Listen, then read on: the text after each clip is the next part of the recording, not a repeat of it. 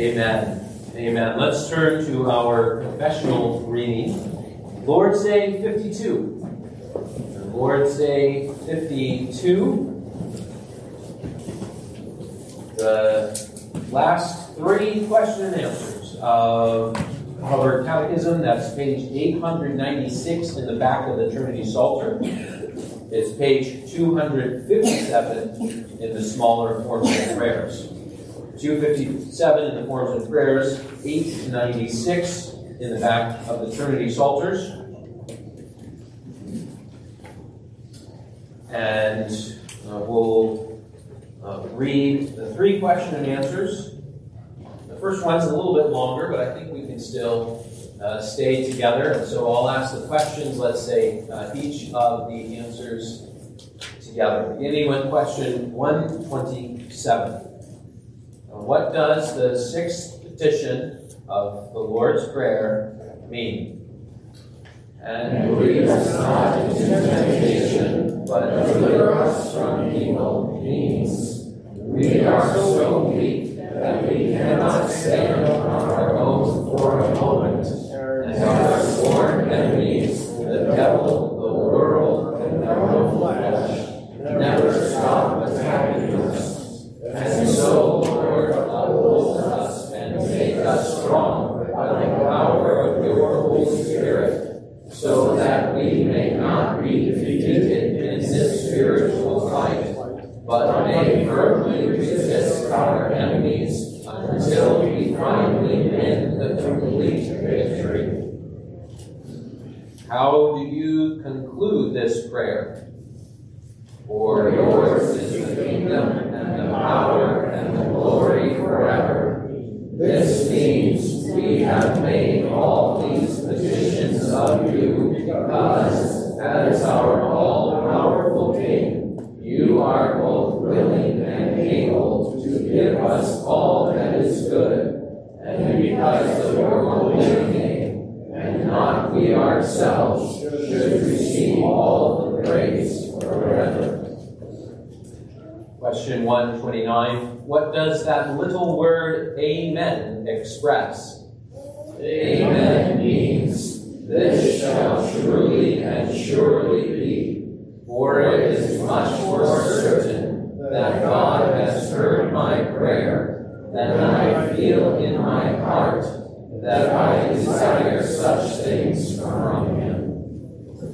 That is the faithful saying. That is the summary of Christian truths we hold in common. Let us turn now to God's holy, infallible word, 1 Timothy chapter 4. We'll read verses 1 to 10. We'll be looking at verses 6 to 10. Some of you were here a couple of weeks ago when, for Lord's Day 50, we looked at 1 Timothy 4, verses 1 to 5. Well, here is a text which follows that, builds off of that, expands on that. They are connected closely together. So we'll read verses 1 to 10.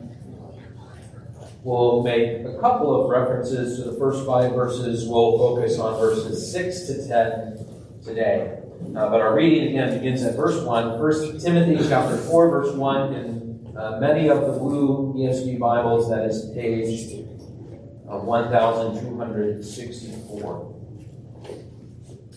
1 Timothy 4, beginning at verse 1. Now the Spirit expressly says that in later times some will depart from the faith by devoting themselves to deceitful spirits and teachings of demons, through the insincerity of liars whose consciences are seared, who forbid marriage and require abstinence from foods that God created to be received with thanksgiving by those who believe and know the truth. For everything created by God is good, and nothing is to be rejected if it is received with thanksgiving, for it is made holy by the word of God and prayer.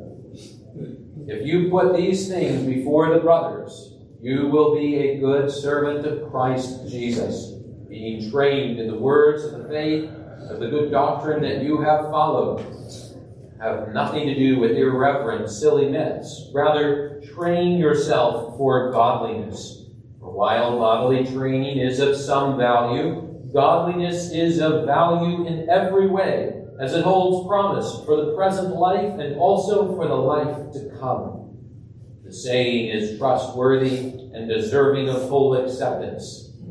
For to this end we toil and strive, because we have our hope set on the living God, who is the Savior of all people, especially of those who believe.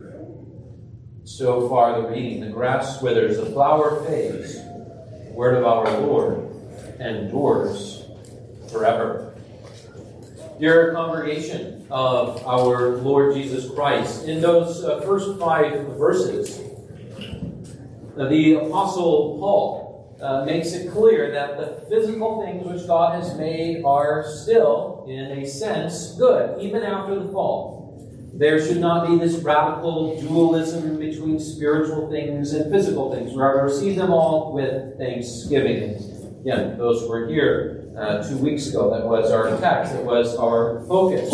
Well, now as we move into our text today, the Apostle Paul warns and calls the young minister Timothy to be on guard against this, to teach the brothers concerning these things. He says that at the beginning of verse 6. But then he also moves on. And it's as though, in the first 5 verses, the apostle says, body and spirit, don't make a radical dualism between the two of them. They're both good. They're both created by God. But now, he's saying in verses 6 to 10, they are not good in the same way. They are not good to the same degree. They are both good, but spiritual training is of far superior value over bodily training. So, yes, they're both good. Receive everything with thanksgiving, but know that one is good in a superior way. Spiritual things are to be put before us with a special charge. And so our theme from the text this morning is this: increase in spiritual strength through spiritual training. And we're going to look first at the call to spiritual training, and then at other forms of training, and then at the purpose of spiritual training. Well, we begin with verse 6 and then into verse 7, 3 steps of training for Timothy that the apostle lays out. The first one is a little bit difficult to see, partly because this is one place where I much prefer the NIV and the Old King James over the ESV. The word for training in, or trained in, being trained in the ESV, the NIV translates that brought up in, but then it's also a verb that's connected to the idea of nourishment. So the Old King James translated it this way, that you have been nourished in. That you have been nourished in. And I think those are better translations, especially since we have the word train and training in verses 7 and 8, and there it's tied to a different word. It's tied to a word that's related more to physical training as an illustration. And so I appreciate how the NIV and the King James capture that passive sense of this is what you were nourished up in, this is what you were brought up in, and distinguish it from the verb of verses 7 and 8. And so what's then the first step? Well, this first step is referring to what Timothy was raised in.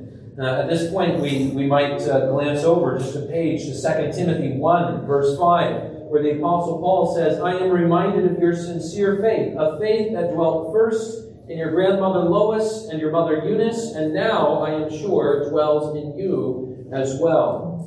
This is reference to the fact that Timothy has been nourished up in the faith. That's the middle of verse 6. That's the first step of his spiritual formation.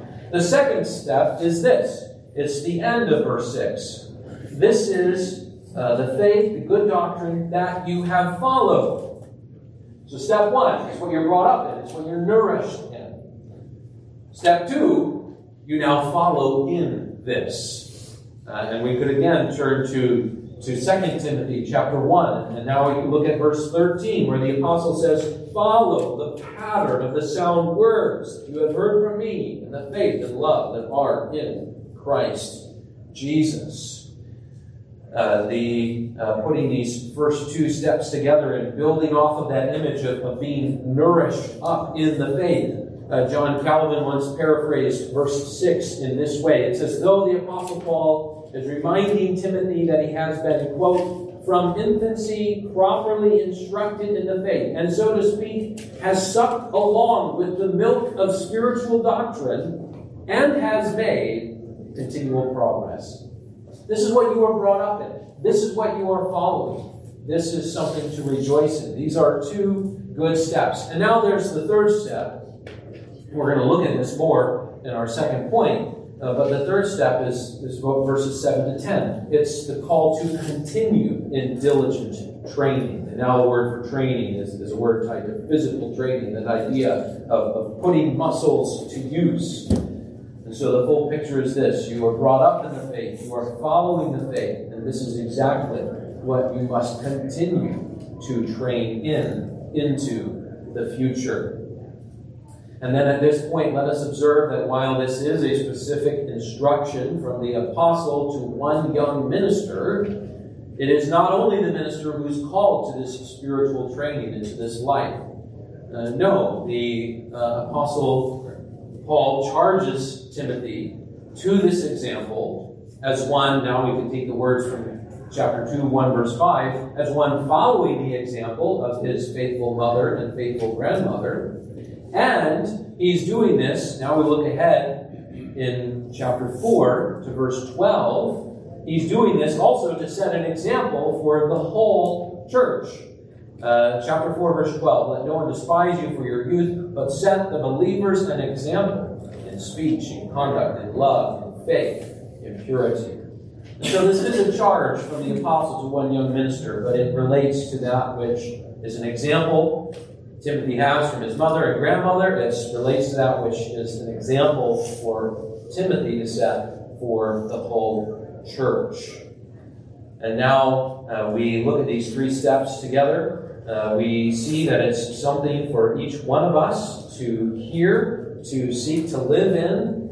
And brothers and sisters, this is our prayer for our covenant children.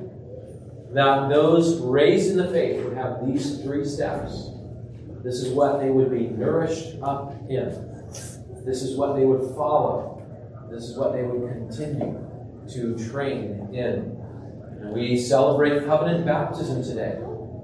This is our prayer for that little one. This is our prayer for all the little ones in our church. That they would not know a time when they were not being nourished, and that they were not looking to Jesus as their Savior. May this little one and may all our covenant children echo the words of the unnamed author of Psalm 71, who said, "You, O Lord, are my hope. Upon you I have leaned from before my birth." Now, for others, and for some of us here, repentance and faith came later in life. But whenever we begin to repent and believe, let us never stop repenting, believing, and training in righteousness. Now, the Apostle Paul does not specifically say, do this every day. But the language of the text certainly speaks to every phase of life, your past, your present following, your future training that you're called to, and other texts would speak explicitly about these things being tied to our everyday life. Psalm 1 uses the language of day and night. Deuteronomy 6 uses the language of when you rise up and when you go down. And so this is the call that we have to be in and trained in and nourished up in and following the Word of God. Now there might be an objection.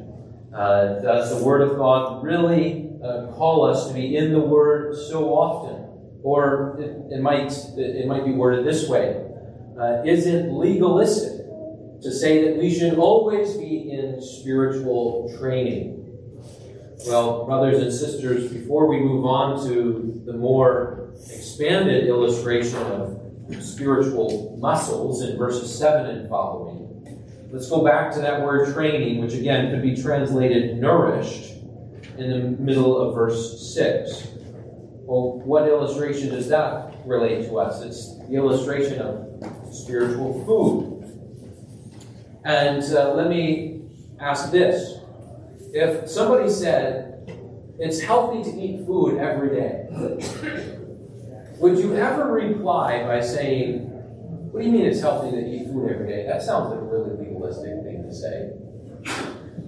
No, you would never reply like that. It's a healthy thing to eat our daily bread. Brothers and sisters, it is healthy to have our spiritual daily bread, which is of eternal value, which is greater, which we are charged to be nourished up in, to follow, to continue to train in. We would not consider it legalistic if someone spoke about eating 3 meals a day. We should not consider it legalistic if we think about going to the Word of God outside the home, inside the home, and individually. And this is our spiritual nourishment. And spiritual training is something we should be ready to hear and put into practice for all of our lives. Well, let's come now to our second point, other forms of training. And we could speak of many forms of training. In a sense, everything we do in our life is a kind of training, of forming of our mind and our body. What we do, who we speak with, what we listen to, what we watch, what we read. But our text is focused on one other kind of training. And so point 2 could just be another form of training. And the contrast in the illustration, which really goes from verse 7 all the way through to verse 10, because the language of toil and strive in verse 10 is, those are verbs that can relate to athletic toiling and striving as well. The illustration that runs all the way through this is spiritual exercise compared with and related to bodily exercise. And again, we have a different word for training. It's even Greek word that relates to our English word gymnasium. This is different from the word train in verse 6. The apostle does not say, do not exercise. No, not at all. Physical exercise is a good thing. Remember, from verses 1 to 5, physical things are good when we receive them in thanksgiving, and when we receive them appropriately before the Lord. And so, no, the apostle says physical exercise does have, these are his exact words, middle of verse 8, some value. There's nothing here about, forget about all the bodily things, only focus on spiritual. That would be just another form of the false teaching rebuked in verses 1 to 5.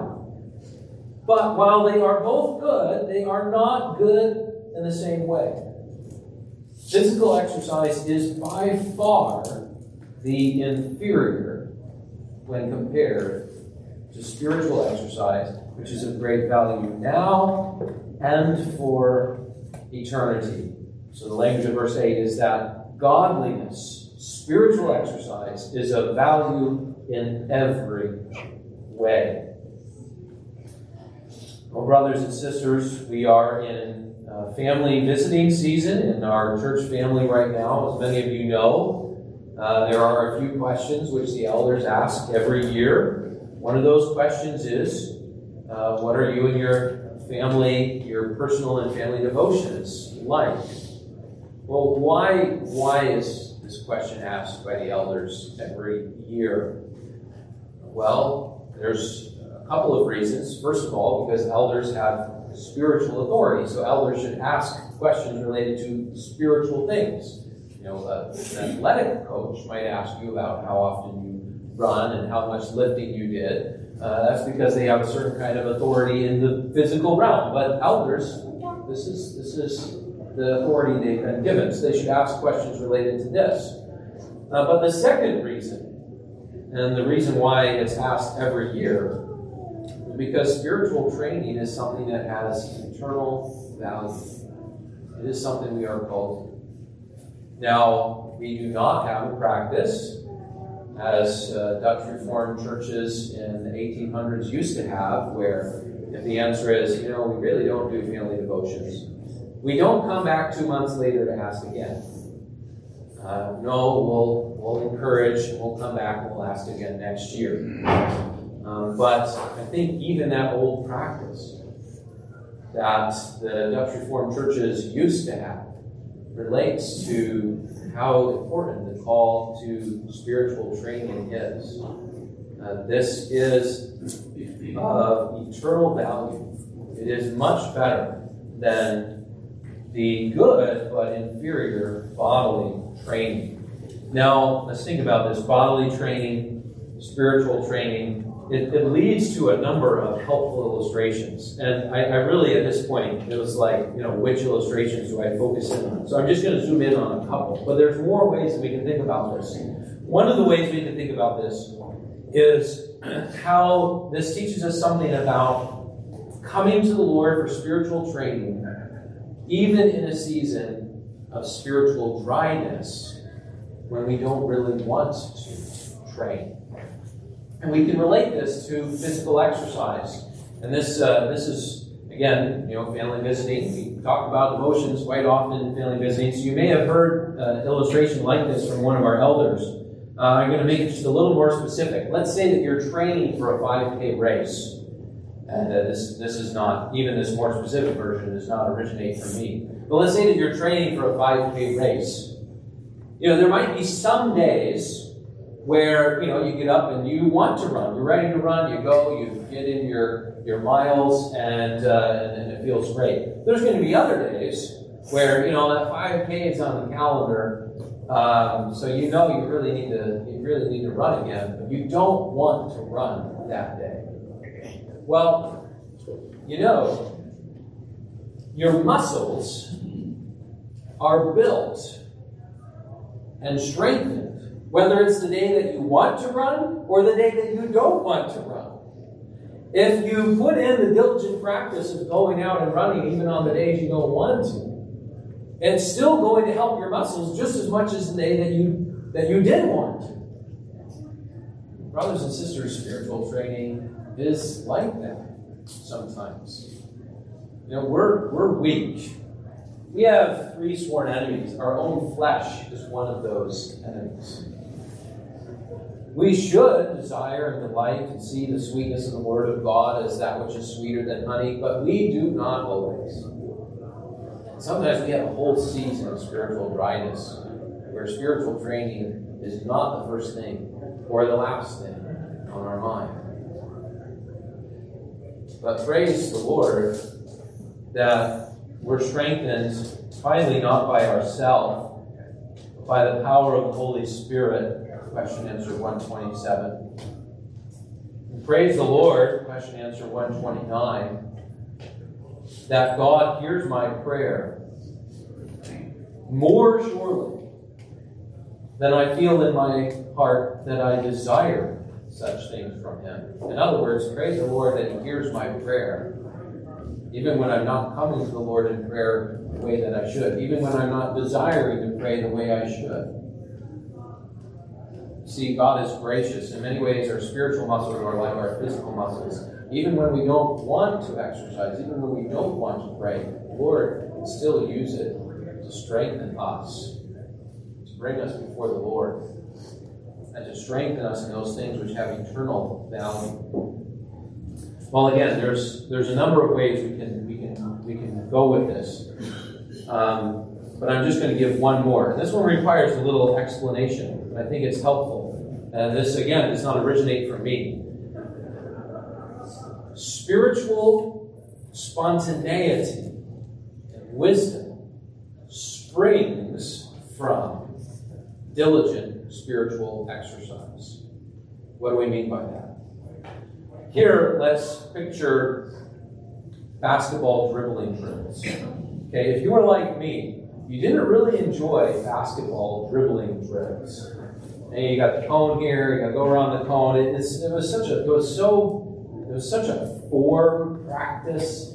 And you just did these same things over and over. Do this at this cone, do this at that cone, and dribble in your figure eight when you're done with that, and all of these things. And it was a drill. It was practice. I mean, maybe some of the guys enjoyed it, but I didn't.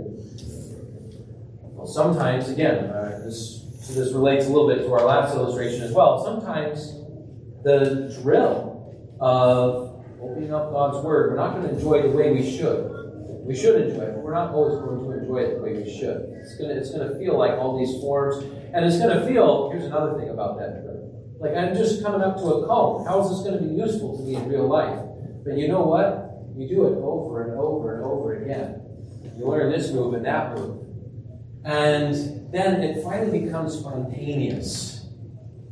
And in the game where things are being thrown at you in an unpredictable way, all of a sudden those things that you drilled over and over again become useful. You see how it's going to apply in the flow of a game. You see our spiritual training and our unpredictable life is like that.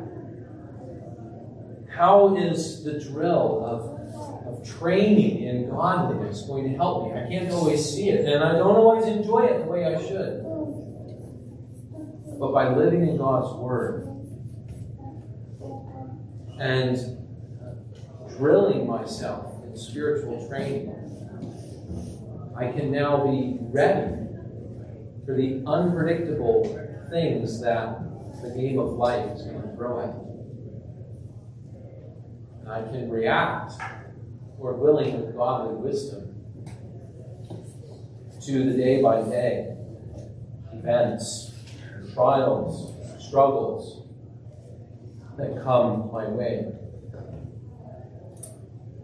Again, we are weak. We cannot stand on our own for a moment. It's the language of question answer 127. We need spiritual training for our spiritual muscles. And so I'm going to leave our second point with two questions. Are your spiritual muscles being strengthened day by day? Or do you know the feeling of spiritual atrophy, like a muscle which is out of use and in need of therapy? Well, brothers and sisters, now let's come to our third point, the purpose of spiritual training. And really, the purpose is spoken of throughout, and so this has already been sprinkled into our sermon, but now we're going to look directly at the purposes of spiritual training. And the first purpose is to stand against false doctrine. And so we go back to the beginning of verse 6, put these things before the brothers. There needs to be a certain level of spiritual discernment for Timothy to see the false teaching and also to lay it out before the brothers and sisters. This is false. We must all be on guard against this. It is a great joy to hear the word of the Lord, to say yes and amen. It takes a certain level of spiritual training and spiritual discernment to hear false teaching and to say, wait, God's word doesn't take me there. It takes this extra level of putting the spiritual muscles into use and having them built up. And so Timothy is to put these things before the brothers, and they all be on guard against false teachings. Have nothing to do, here's the language of verse 7, with irreverent, silly myths. That could be a reference back to the false teaching of verses 1 to 5, or with the word myths, it could also be taking us back to the language of chapter 1, verses 3 to 5.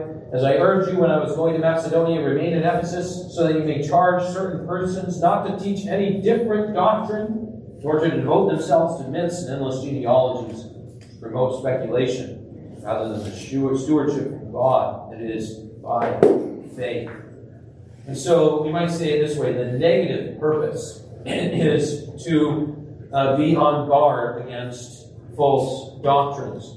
There's also a positive purpose of spiritual training. And this is we see especially in verse 10 and in verse 8. Verse 8 uses the language of godliness. You're training in godliness, which has this eternal purpose. It drives us to eternity. It's that which we will have for eternity, not just for this life. And then we have the language of hope, in verse 10. Spiritual training relates to setting, surely, our hope on the living God. God who is kind to all persons. He is, in this sense, the Savior of all persons. That word Savior is used in a lot of different ways in the Old and New Testaments. We might think of the Judges in the book of Judges being called Saviors and all of those kinds of things. Well, how is God a Savior to all men? We might say the simplest place that's related to us is in Matthew chapter 5, where God speaks about how rain falls on the just and the unjust. No man would live, no man would have their breath sustained to tomorrow apart from God. Their lives are literally saved by God every day, whether they acknowledge it or not. But God is especially the Savior of those who believe. Why? Because God is not just the Savior in that sense of raining down physical blessings on us. God, for those who believe, gives the spiritual blessings of eternal life and hope set on God for eternity. And all of this is a faithful saying. That's the language of verse 9. It's actually, there's no punctuation in the Greek. And this is one time when, usually it's not hard to tell, but this is one time where we look and we're, well, you can't say if the faithful saying is verse 8 or verse 10. We can't tell. But whatever it is, both verse 8 and verse 10 have been included in God's Word. We know that they're both from the Spirit.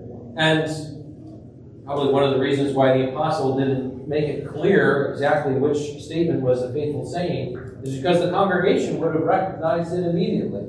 Just like if I said something like, my only comfort in life and in death is that I belong in body and soul. In life and in death, my faithful Savior, Jesus Christ. Well, many of you know exactly where that faithful saying comes from. Even though it's not a word-for-word quote from Scripture. Well, here is one of the faithful sayings of the early church, which was incorporated into the infallible Word of God, whether it's verse 8 or verse 10. The point of that is that, again, this is a letter to Timothy, but by including the fact that one of these is a faithful saying, it brings it back to every one of us again. This isn't just something for Timothy to hear. This isn't just something for Timothy to say. This was a faithful saying of the early church. Verse 8 or verse 10, both of them relating to our spiritual training and setting our hearts and minds with godliness on our hope in the living God.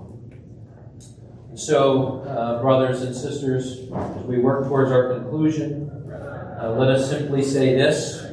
The purpose of spiritual exercise is not to flex our spiritual muscles while we look in the mirror and think about how many passages we have memorized or something like that. No, again, it is only by the power of the Holy Spirit that we are maintained in all of this. Question and answer 128 is for God's glory. But brothers and sisters, may we be God's servants who are well equipped in the spiritual training that God's Word calls us to. And may God grant us, by His Spirit, spiritual muscles strengthened for the battle against the devil and the world and our own flesh, as those delivered from temptation. Amen. Let us pray. Lord, our Lord, you speak so plainly to us. May we hear your word. May we come to your word. Even in seasons of dryness, when it is hard to come to your word, may we come always before you. And may we learn to rejoice in the word you give to us. This is our prayer in the name of our precious Savior, Jesus Christ.